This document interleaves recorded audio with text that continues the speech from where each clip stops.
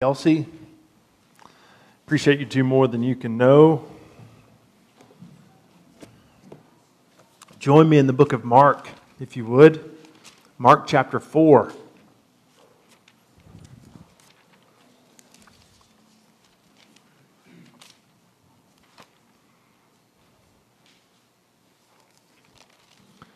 I'm going to just jump right in and begin reading this passage. It's a long one. It goes from verse 1 all the way down to 20, and then we'll get started right after that. This is the word of the Lord for us, His people. Again, He began to teach beside the sea, and a very large crowd gathered about Him, so that He got into a boat and sat in it on the sea, and the whole crowd was beside the sea on the land. And He was teaching them many things in parables, and in His teaching He said to them, "Listen, behold, a sower went out to sow. And as he sowed, some seed fell along the path, and the birds came and devoured it. Other seed fell on rocky ground where it did not have much soil, and immediately it sprang up, since it had no depth of soil. And when the sun rose, it was scorched, and since it had no root, it withered away. Other seed fell among thorns, and the thorns grew up and choked it, and it yielded no grain. And other seeds fell into good soil and produced grain, growing up and increasing and yielding 30-fold and 60-fold and 100-fold. And He said, He who has ears to hear, let him hear." Verse 10.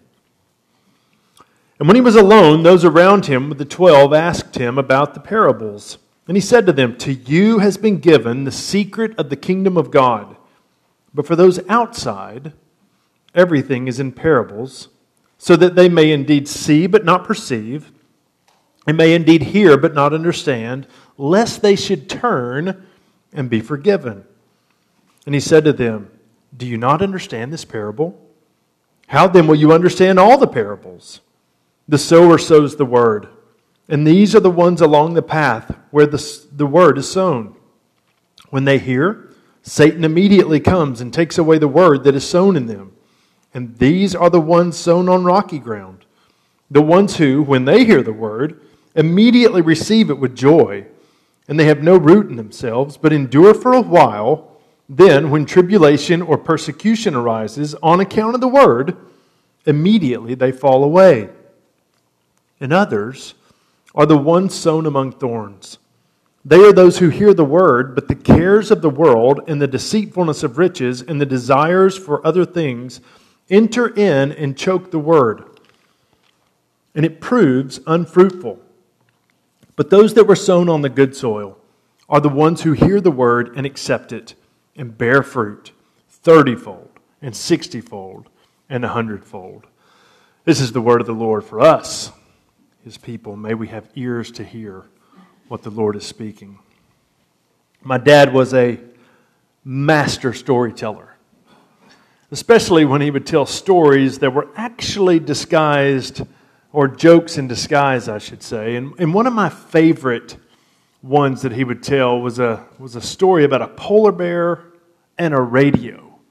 And this polar bear and radio were stuck on an iceberg, and the whole story is woven to kind of tell their story. Eventually they separate, and finally they come back together. And the best part of the entire story, or the joke rather, was that it was totally an inside joke with absolutely no punchline. I can still see him. I mean, he'd just weave this story and drag people along and carry out all this story until he finally built up to the final zinger that was his just delivery of the end line here. And if you were in on the joke, you knew the last line of the joke. And you knew that when you heard the last line of that joke, he was going to bust out with a belly laugh, and everyone else who was in on the inside joke was going to also, pretending to know and understand the deeper meaning of this joke. It never failed it. It was just kind of a party pleaser, at least for some of us who were on the inside. But actually,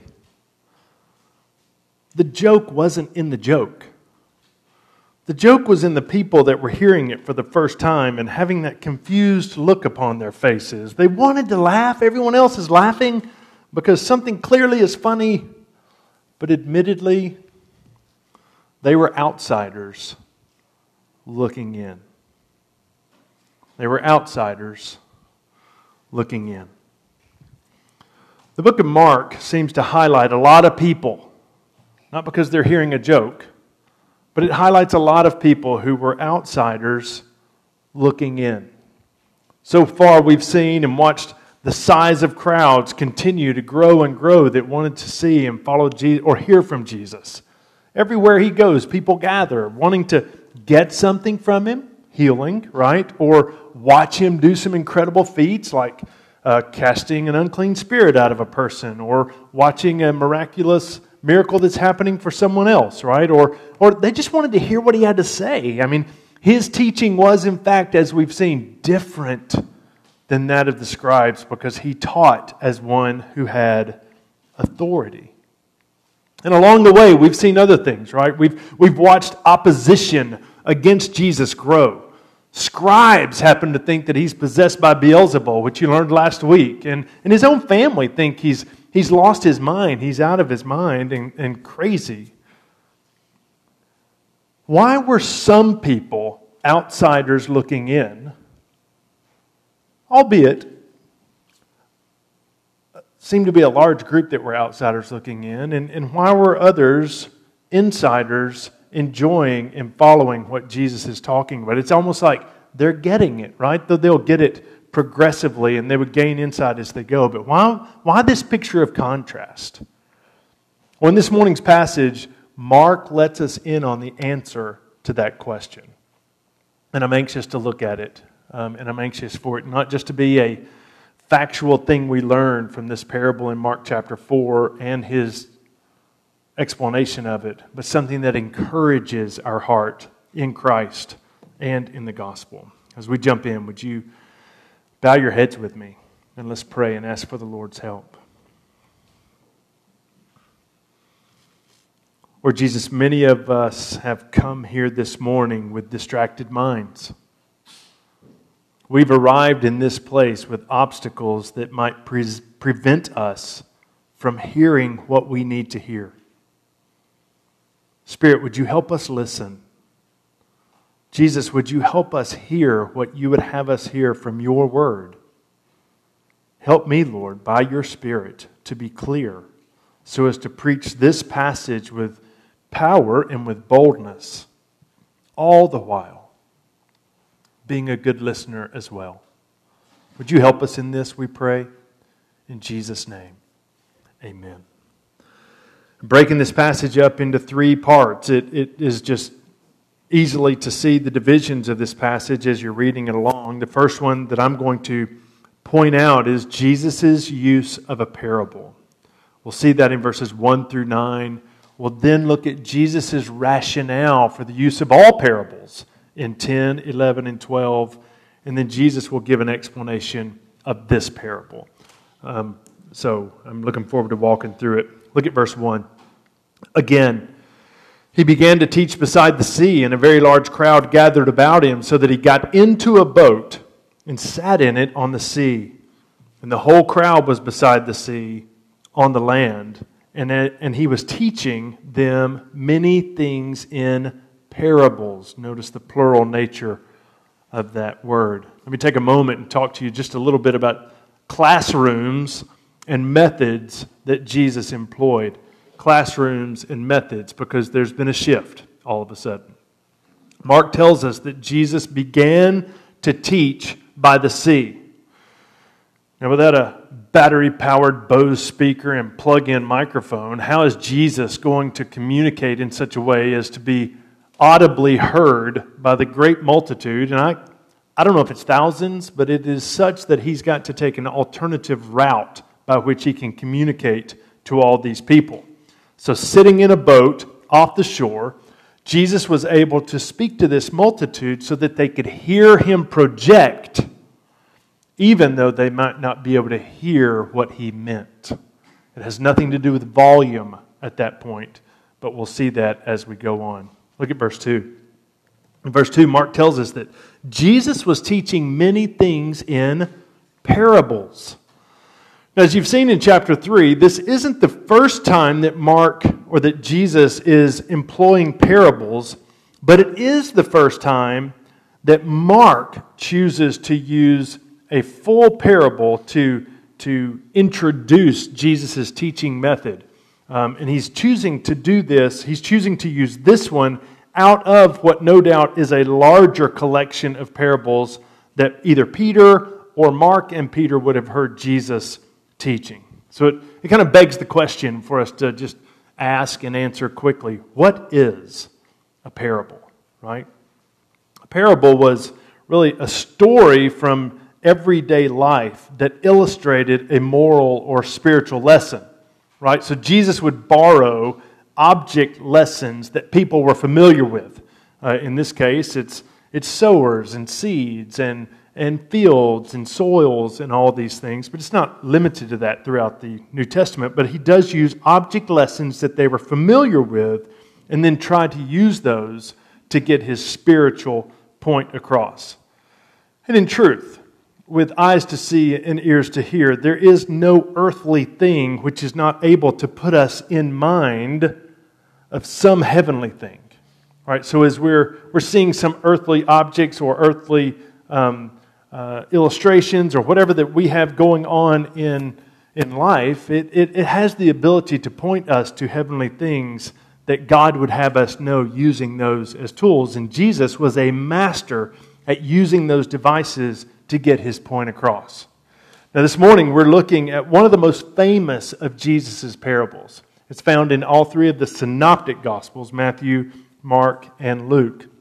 And one could make an argument that it could as easily be referred to as the parable of the sower, or the parable of the soils, or the parable of the seed, as all three of them are expressly illustrated in this thing. And I wouldn't have a need to stand up and argue against whatever you landed on that. All three of them are majorly important and carry with it the weight that Jesus is hoping to get us across, or to get across to us, I should say. And because of its understandable message, so it's not rocket science to read through this and see what the big picture is and what he's trying to get across to the people, right? But because of its understandable message, one ancient writer said about this parable that it really needs more application than it does explanation. The importance of the application is seen in what Jesus uses as bookends that we see in verse 3 and in verse 9. So if I could direct your attention to that, we'll move from classrooms and methods to the area of bookends that are just evidently right there for us to see. Notice, Jesus' parable begins in verse 3 with the summon, listen. And I don't know if this is just, hey, I'm out here on the boat and I want you to hear what I'm saying, or it is just an emphatic thing that turn your ears on. And by God's grace, may your ears give a highway straight from your ears and mind to your heart that you might be impacted by what I'm saying from this boat in water. It ends with the summons, listen, and it ends, verse 9, with a similar summons to hear. Listen, hear. So you've got these words in verse 9, let him who has ears to hear, let him hear. So the same imperative will occur 10 different times in Mark chapter 4 alone. So Mark, who's put all this together, frankly, out of order, this parable comes later in the other synoptics, but he's putting it first to get this point across. But all throughout chapter 4, you'll see this imperative, hear, hear, hear. And it comes 10 times in this one. Now the student of the Bible would hear that word hear and see it multiple times throughout chapter 4 and may go back to Israel's confession that we see in Deuteronomy chapter 6. Hear, O Israel, the Lord our God, the Lord is one. Hearing, or maybe we would be better off to use the word heeding, not just hearing, but doing. Heeding required engagement. And that engagement was a Spirit-enabled receptivity to what Jesus was saying. And frankly, things are no different today. I don't know how many occasions you've had to share the gospel with some of the same people over and over and over and over again until by God's grace there is a time where the receptivity by the Spirit enables them to hear it as if they're hearing it for the first time. Hearing and heeding is a Spirit-enabled gift and grace. Hearing. Paul writes in Romans chapter 10, verse 17, "For faith comes from hearing, and hearing through the word of Christ." Some additional introductory words here. We've looked at classrooms and methods. We've checked out these bookends. Let's take just a moment to consider seeds and soils. Seeds and soils. Frankly, the sower is scattering seeds, but the parable is about seed. The parable itself was about a sower that went out to scatter seed. He scattered the seed wherever he might have the opportunity and wherever he had a hope that it might have a chance to sprout up so as to grow and produce a crop. He is liberal in his scattering. Probably he would have scattered and then tilled later so that it could work its way into the ground. But nonetheless, he is scattering and casting seed. Some of the seed fell upon rock-hard paths, and the birds of the air would land down on that thing, and because the seeds couldn't penetrate into the ground, they would snatch it up and devour any chances that seed might have to grow deep and produce something. Some of the seeds, as the parable says, it fell on rocky ground, and that seed was subject to a root system that would just kind of trickle down a little bit, but it would be too shallow to give any substance to the plant itself. It might sprout quickly, but it would die out after the sun beat it down and trampled it to an oblivion. There simply was not enough depth of soil to sustain it. And some of the soil, and if you're keeping percentages up, we've covered 50% of this soil that's having little to no effect here. But some of the soil would fall in the midst of thorny ground and thorny soils, and as it grew up, it would be choked out by the vines and the thorns so as to render the seed fruitless. And finally, in this parable that Jesus says, having prefaced it with "listen" and concluded it with "hear," he comes up with this fourth batch and round of seed and soils, not fourth batch of seed, but soil. He said, and he is speaking to this last one, and he's saying, then there's this fourth soil that was sown in good and fruitful soil, fertile soil, as I like to refer to it, which produced grain, that produced a crop, which was 30%, 60%, and 100% fold. And after Jesus shares this parable, he concludes the bookend. As we've already mentioned, it says, "He who has ears to hear, let him hear."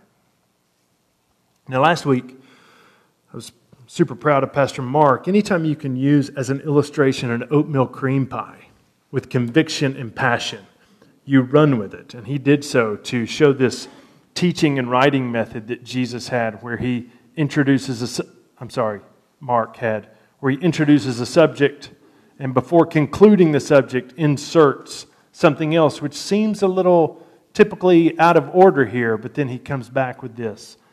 This is loosely another apparatus of that, because what you have here is a change in scenery. Whereas he's gone from the crowd and there's no mention of him going anywhere else, but the following word says, and then, in verse 10, he was alone. And he's surrounded not by the crowd, but by his 12 and other disciples. So think of this as the inside portion of a sandwich lesson as you were introduced to last week. But let's jump now into what that is, where Jesus now gets to share with his closest, or with his disciples, his followers, his rationale for using parables. And it's here that I hope to spend the bulk of my time, so if you'll bear with me. First off, I want you to see this group inquiry. Doesn't appear to be a need to talk one person into being the spokesman for the group. all of the people here are interested in this question. So they come up to Jesus in this alone time and ask him about the parables. Again, notice the plural nature of this. So they are interested and they ask him about Jesus' use of parables. Mark's putting this here, so it'll give us a key to understanding the rest of his writings throughout this way. They asked him about the parables in general, and no doubt, based on Jesus' answer, which follows in verse 13, he takes the opportunity to answer also the specific and particular answers related to the parable of the soil. So you got to kind of have that in your head for just a moment. He's been asked about parables in general. He'll speak to that. He's obviously asked about this parable in particular because from 13 to 20, he speaks to that as well. Sorry for geeking out on you there just for a moment. Let's look at Jesus' response. Notice what Jesus says to their question. Jesus answered by saying, "To you has been given the secret of the kingdom of God. This is a parable about the kingdom of God, and by God's grace, the mystery or the secret." Paul uses the word mystery, so I'll use them interchangeably. The mystery of the redemption of man and how it would be revealed to those by faith that are responding by grace and through grace for salvation. Now the ESV uses the word secret. The term secret, so he says, "To you has been given the secret of the kingdom of God." The term secret refers to a mystery that's been hidden in the past that's now been revealed to those who are responding by faith. So something's going on spiritually by which the recipient of the seed, it's landed in fertile soil, prepared by the Spirit, so that all of a sudden, or in God's timing, that secret, that mystery has been revealed to their hearts, and they respond in kind. Now in our culture, most of us love, a good mystery, right? At our house, we'll watch some old mysteries, and it's fun to be the person who just kind of answer bombs in the room. While everyone's watching it, yeah, I know what's going on. I know what's happening. And then you just hope you're right? And to prove it, you usually say something about it. But we like to figure out the answer before the story's concluded, right? Jesus is not talking about something that man could figure out, but something that is divinely revealed as a grace and gift from above. That's why I really like the word secret better than the word mystery, although again, I don't think it's necessary to split hairs about that. Notice what Jesus says. And remember to whom he is talking. This isn't the crowd. This is the 12, along with other disciples that are alone with Jesus and have asked this question. He says this, to you, disciples, additional disciples who are with him, to you has been given the secret of the kingdom. Now some of the crowds, now I'm referring to the crowds. Some in the crowds had rejected Jesus in essence. They had blasphemed against the Holy Spirit. Pastor Mark mentioned blasphemy of the Holy Spirit just in the section prior to this, right? So they have rejected Jesus. And in essence, they're blaspheming against the Holy Spirit through that rejection. To them would be an eternal curse. To those who received Jesus as the Christ, think Peter's affirmation and testimony in Mark chapter 8. To those who had received Jesus as the Christ, eternal life. You've got this juxtaposition that's now on full display. Curse, life. Death, life, curse, blessing. Which brings up another question. Why would some people respond to Jesus rightly and others reject him? Specifically, I have no idea. That is known by the wisdom and mind and heart of God, and it's brought about by God, whose ways are not our ways, and whose thoughts are not our thoughts, right? Isaiah 55 again. But generally, Jesus answered this question which I just posed by quoting an Old Testament prophet. Look with me at what he says in Mark 4, verses 11 through 12. I said 11, but I mean 12. The whole quote's right there. Well, I'll just pick it up at 11. To you has been given the secret of the kingdom, but for those outside, everything is in parables. Why? So that, here's the purpose behind what's going on in things being said in parables.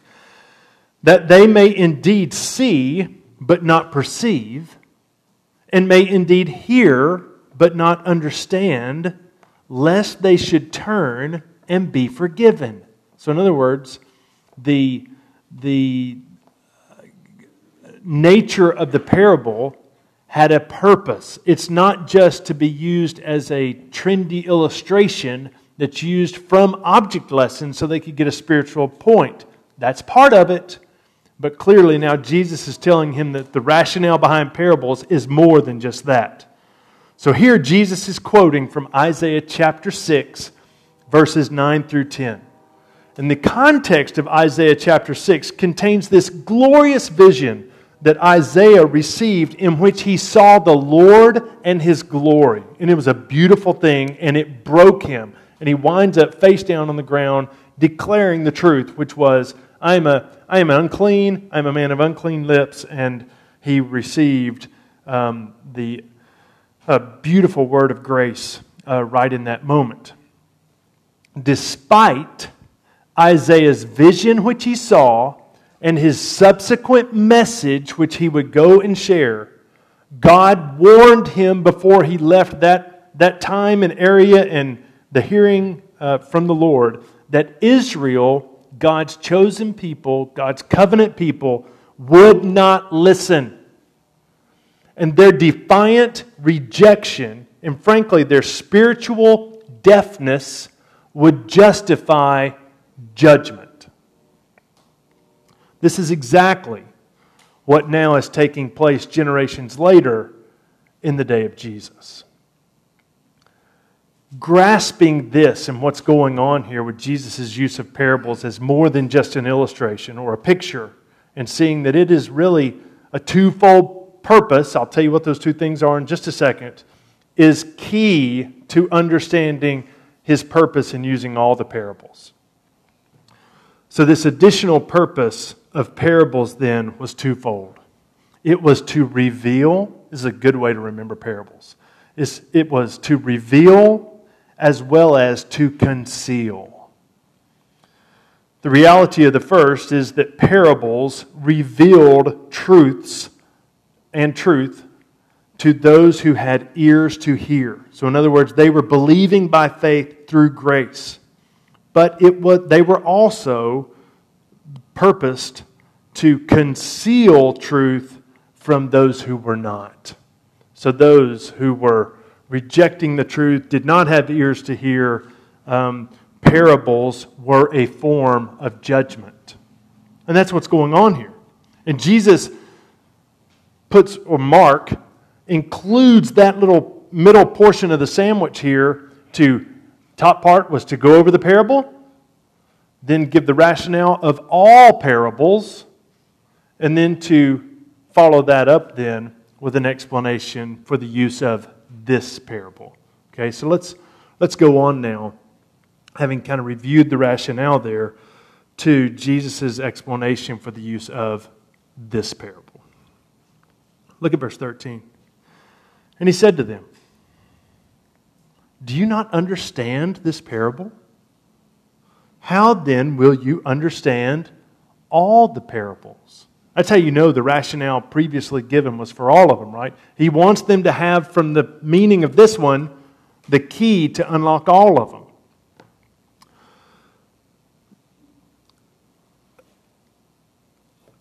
Let me take 5 seconds here. The word understand is used twice in this verse. 2 different Greek words are used each time. The first use of the word understand. This is extra and free, I might add. You can have a donut for this one. The first use of the word understand here in this passage is really a cognitive knowledge. Do you get it? He's saying, do you get it? If you don't get it, understanding, knowledge-wise, how will you then experientially understand what I've come here to do and communicate about the kingdom throughout all of the parables? One is cognitive, one is experiential through knowledge. Let's move on. So Jesus then goes back to the parable of the soil found in verse 13. And he explains it specifically. I won't spend long here, but let me just say a couple things here. As R.C. Sproul kind of has helpfully taught the mystery, the secret. I'm intentionally interchanging those words because I hope your mind goes to Ephesians chapter 1, where we memorized what the mystery of God revealed to us as the redemption of people, which was brought to fruition that Jesus might be head over all, is coming to your mind here. But the mystery of the parable is not its moral teaching about the hardness of human hearts. The mystery is to be found in this paradox. This paradox about the coming of God's reign, the coming of God's rule, the coming of God's kingdom as identified by the scattering of this fragile seed, the Word.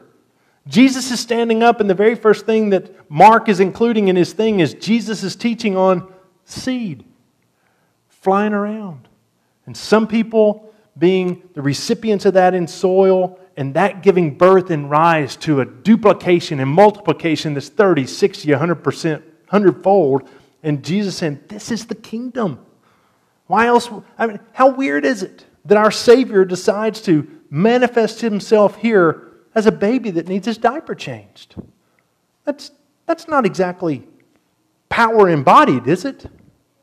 It is miraculous that God would choose this manner to reveal our Messiah and Savior. So this is the mystery and the paradox of this coming of God's reign and rule, His kingdom, and relating that with a fragile seed, His word that will not return void. The Son of Man, to whom was given all authority on earth, appears as Jesus of Nazareth and is desperately needy of His mother to sustain Him physically with milk and dress and all of the things that He needed physically.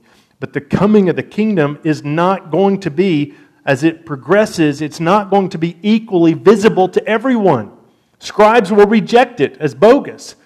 Scribes will say, that guy is possessed by Beelzebul. His own biological family is going to say, he is nuts. So there's something going on here that Mark is wanting us to see, and it's this big picture of the kingdom of God is all of God, and it's for His people who have ears to hear. Listen. There have always been, and there will always be people with unreceptive hearts that find themselves on the outside looking in and feel like they're calling their own shots. Any dead fish can go with the flow, but any dead person can be raised to life through Jesus and His miraculous work that He brought forth from the cross. Because with people, those with ears to hear, Jesus' rationale for the use of parables in general, and this in particular, unveils the mystery. It unveils the secret of redemption that's hidden in the person of Jesus Christ, who is at the moment standing in a boat talking about sowers sowing seeds. And people in the crowd are saying, isn't He a great teacher? He captivates me when He speaks. I can't get enough of what He says. There's something different about that. And then they go to have lunch unimpacted and unaffected. Salvation is of grace. And it's a glorious work of the Spirit for those who are being saved. Thanks be to God. Let's talk for a moment, based on his explanation, about a word about soils. And again, time's escaping here, and it won't allow me to comment a lot about the different types of soils. It may be very obvious to you anyway. But evidences of different soils are all around us. They're exhibited in all of us. And in one way or another, they've been realities in our own hearts before God saved us by His grace. There's 4 soils mentioned in the first part, 4 soils explained in the second part: hardened soil, rocky soil, thorny soil, and finally, fertile soil. Hardened soil. Those people who appear to have absolutely no interest in the Word, the gospel, or the Lordship of Jesus. They may be scattered in the pews of our churches all across our country, all across the world. They may be there because Mom asked them to, or if their wife said, "Hey, if you'll come this Sunday, I'll have a great lunch for us when we get back." And who knows what their motivation was for coming. But by all practical reasons, they would be representative of soils of heart that are so hardened that when the word, the seed, is cast, it falls upon hardened soils that has no chance to fall into the ground, germinate, produce any crop, because birds come up and snatch it, was the first thing we heard. But now we see Jesus has given greater clarity that in fact it's Satan who's doing the snatching and keeping them from hearing the soil. What do we do about this, believer? We pray. We pray and we keep liberally casting seed because we realize that we too were dead in our trespasses and sins until that time by His grace. Like Paul on the road to Damascus, He awakened us to our need for the gospel and we responded in faith to follow Jesus. Don't give up. Don't give up if your family member, your neighbors, your cousins, your great uncle who lives in a country somewhere else down in some other place, and you've shared and you've shared and you've shared, and they would rather flip you off than bend their knee. Keep praying. Keep casting. Keep trusting. Second soil is a rocky soil. And these are people who have just enough soil amidst the rocky soils of their hearts so as to taste the emotion of religion, yet never experience conversion of heart. We have these people in our lives. When things get hard by way of tribulation, by way of persecution, those who were responsive at first or even receptive to our conversations about the gospel or even sitting in our pews, listening, participating, part of teams, when those things come up, they find that the luster fades of their religion, they simply fall away. Shannon and I moved into North Georgia to make new friends as new neighbors, so that by God's grace we can have conversations as often as we can, having neighbors into our home and us into their yard so that we can cast seed. I was in the front yard of one of our neighbors' house, and he was on the mower, and I know that his life and his testimony is anything but Christian. But he shared some things about his life, and it was kind of a dumpster fire story that he was telling me, and it was all over his face. And when he finished, I said, "Hey, you may not think too much about this, but would you be open for me praying for you right now?" And he said, it threw him. And I get that that's kind of weird. But he said, "Well, yeah, I guess." Took his hat off, and I prayed. And when I have occasion to pray like that, I'm not just praying for the situation. I want to pray to include the content of the gospel. I want to thank the Lord in my prayer for and over this person, the content of the gospel, so that it's in his hearing. And when I finished, he's wringing his hat in his hand. He said, "Hey, that felt good." And that was far from funny to me. It was just evident to me that sometimes rocky soil is a place that seeds can fall and sprout with some feelings of emotion, but until God continues to do a work, and until God continues to draw and woo, rocky soils are just rocky soils that eventually the sun scorches out the seed and there's no growth. Does that discourage me? Well, really, no. It just tells me that, God, you're still, Lord willing, doing a work, and you've still called me to cast seed. The third one is a thorny soil, and these are people who have given assent to the Lord and His Word. They show seasons of understanding. They may even have a strong mental grasp on what's being talked about, but there's something in their life that seems to take place and precedent over the seed of the Word that they've latched hold of at different seasons of their life. And of course, you know from the reading that that's the deceitfulness of riches. Instead of hungering for righteousness, they long for the things of the world, and they don't see how their friendship with the world actually puts them at enmity with God. What do, believer? We pray. We continue to beg God for opportunities and answers. We continue to open up our homes whereby conversations can be furthered.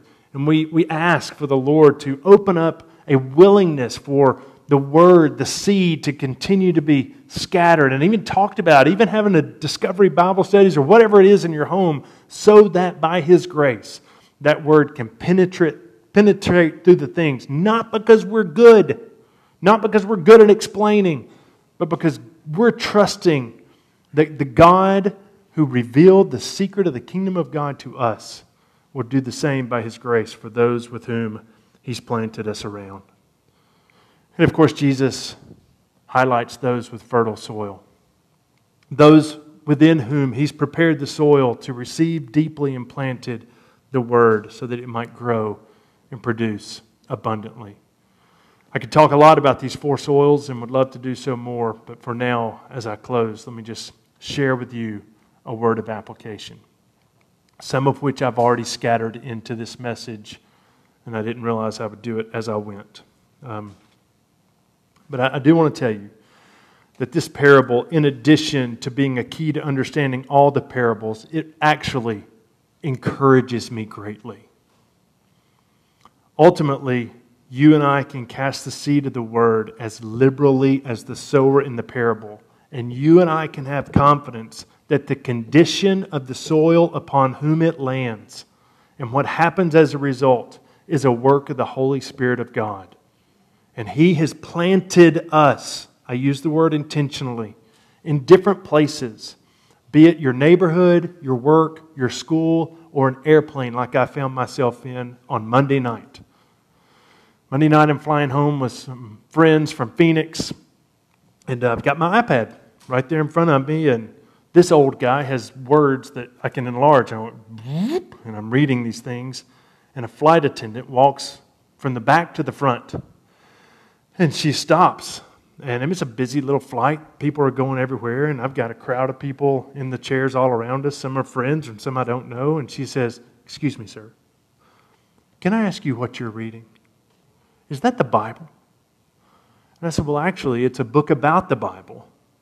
And I go on to tell her a little bit about that. And she then, as if with a microphone, she begins to tell me a little bit about the concerns going on in her life and how she's finding the Bible and a book she's reading on finding her purpose.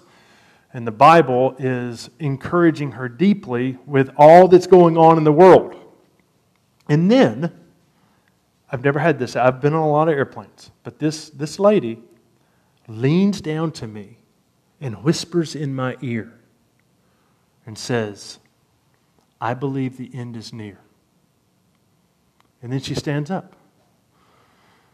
And I said, "Well, it could very well true be nearing the end. But before you go, let me share with you just one thing that I think is super important to chat about, because I believe that the only way that we can find purpose in life is through the person, life, death, burial, and resurrection of Jesus Christ. And this book is telling me more about that.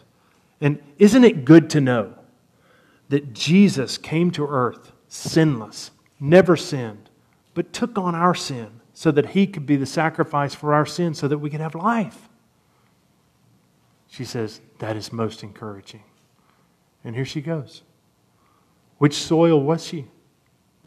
I don't care. I care in the sense that I hope she's a fertile soil in which the Word can be implanted and she can walk further in her relationship with Christ or start it brand new. But the reality is that's spirit work. And we trust God to do what only He can do with His Word being implanted where He wants it to do. The sower scatters. The Spirit makes it happen. 4 quick things. Number 1. I'm shedding this to give y'all hope that the donuts are soon. Number 1. Let me encourage you, Redeemer. Sow liberally. Sow liberally. Trust deeply. Sow liberally. Trust deeply.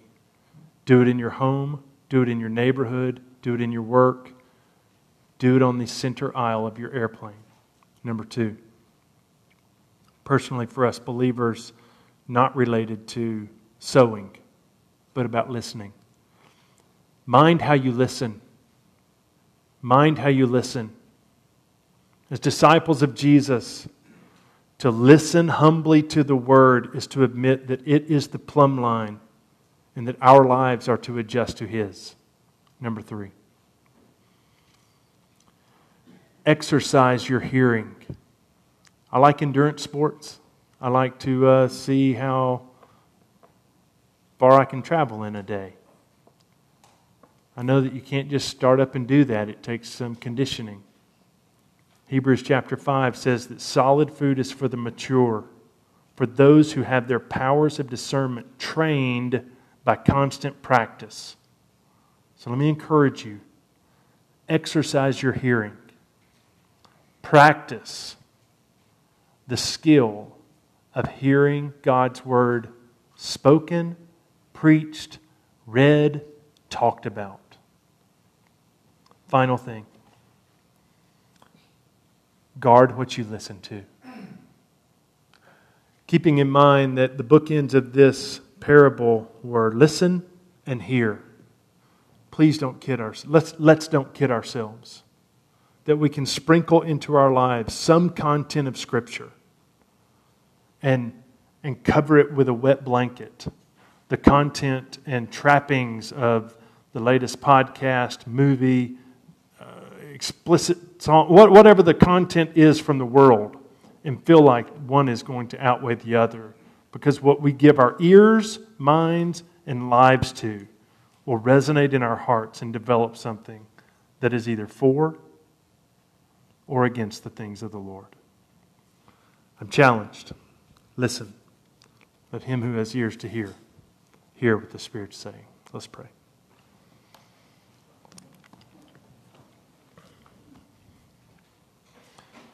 Lord, I confess